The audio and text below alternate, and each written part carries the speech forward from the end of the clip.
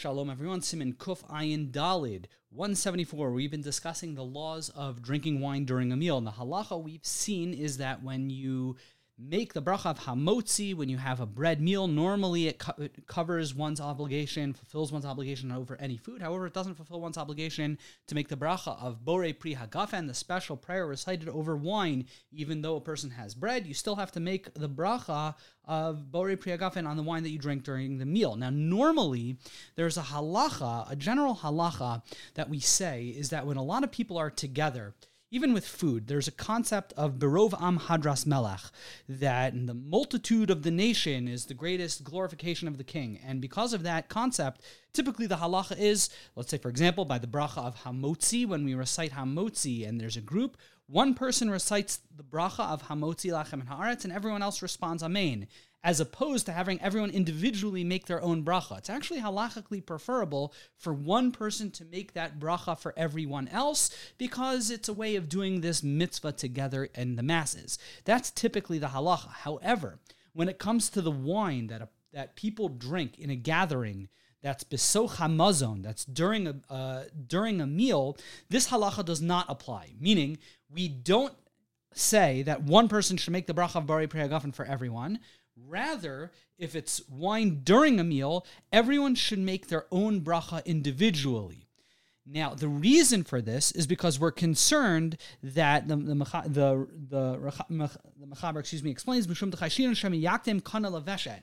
Excuse me, we're concerned that if when one person is making the bracha of borei pri hagafen, we're concerned everyone else is going to be eating their food. One person is going to make the bracha of borei pri hagafen. A person will be in the middle of chewing and swallowing, and the other participant recites the bracha. You're going to say amen while you're chewing and swallowing, and it could become a choking hazard. So rather, instead of having one person make the bracha for everyone, if everyone makes their own bracha individually, so then it reduces the choking hazard because I'm only going to recite the bracha when I'm ready, when I finish chewing and swallowing. So as a safety precaution, the halacha is we don't have one person recite the bracha, rather everyone recites their own bracha. Now I just want to highlight, to contradistinct, this is not talking about by Kiddush, because by Kiddush, if you recall, the Kiddush, what we recite, that's before we eat the meal. So this halacha only applies to when we have wine during the meal.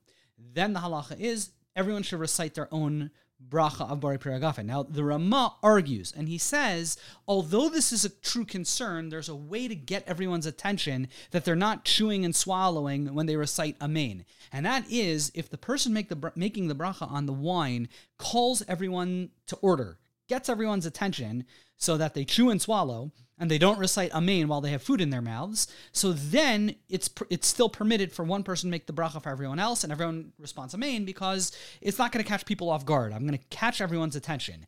How do you catch everyone's attention? The Ramah says what you do is you recite Savri Maranan V'Rabosai, which is basically a call to order. I don't know exactly how you translate the word Savri, but it's a call to order, attention. And when you do that, that gathers everyone's attention. They're not going to choke when they respond amen because they'll be focused, they'll be prepared. And the Ramah says, based on this tradition, the halacha is anytime you're making a bracha, he says, anytime you're making kol makom shemavrachim al hayayin mishum berchas hayayin misuch hazuda enomar rishos ela savri mitam shenizbar. He says, anytime we're making the bracha of borei pri hagafen, because of this situation, of this scenario, of when you have a group of people and one person during the meal making the bracha of borei pri hagafen for everyone else, and the concern of a choking hazard, we recite the words savri, gathering everyone's attention, even in situations when we're making the bracha of wine, even if it's not during the meal. And that's why we say the language of savri. If you'll note, during Kiddush, you say savri. It's a way of gathering people's attention. The Mishnah Brura and the Rama as well point out this is in contradistinction to bread. When we make the bracha of hamotzi in a group, so then we say the word bershus, and then we recite the bracha. Bershus means with everyone's permission. The Mishnah Brura explained earlier, it's appropriate to say the words bershus before you make the bracha of hamotzi lachem and aretz. If you're reciting the bracha for someone else, it's a way of showing a certain humility, get everyone's permission, even if you're the head of the household, you should still say that language of bershus. And that's the normative halacha. When you have bread, you say bershus. When you have grape juice, you say savri. in any scenario where you're making the bracha for other people or for that type of thing. The Mishnah Berurah points out in some situations, let's say at a chuppah or at a bris milah, then we don't say the words savri. Now, I saw brought in the name of the Kolbo, who's, we don't exactly know who he is, but he's a late Rishon, so figure writing in the 1400s. He is the one, famously in Judaism, whenever anyone has some wine, we say l'chaim. Now, where does that come from? So it seems it comes from a very similar source. The Kolbo brings that we say l'chaim when you have wine. This is not a halacha. It's not brought in any of the normative halachic sources, but the Kolbo does bring it. Mishnah Berurah does not. Shulchan Aruch does not.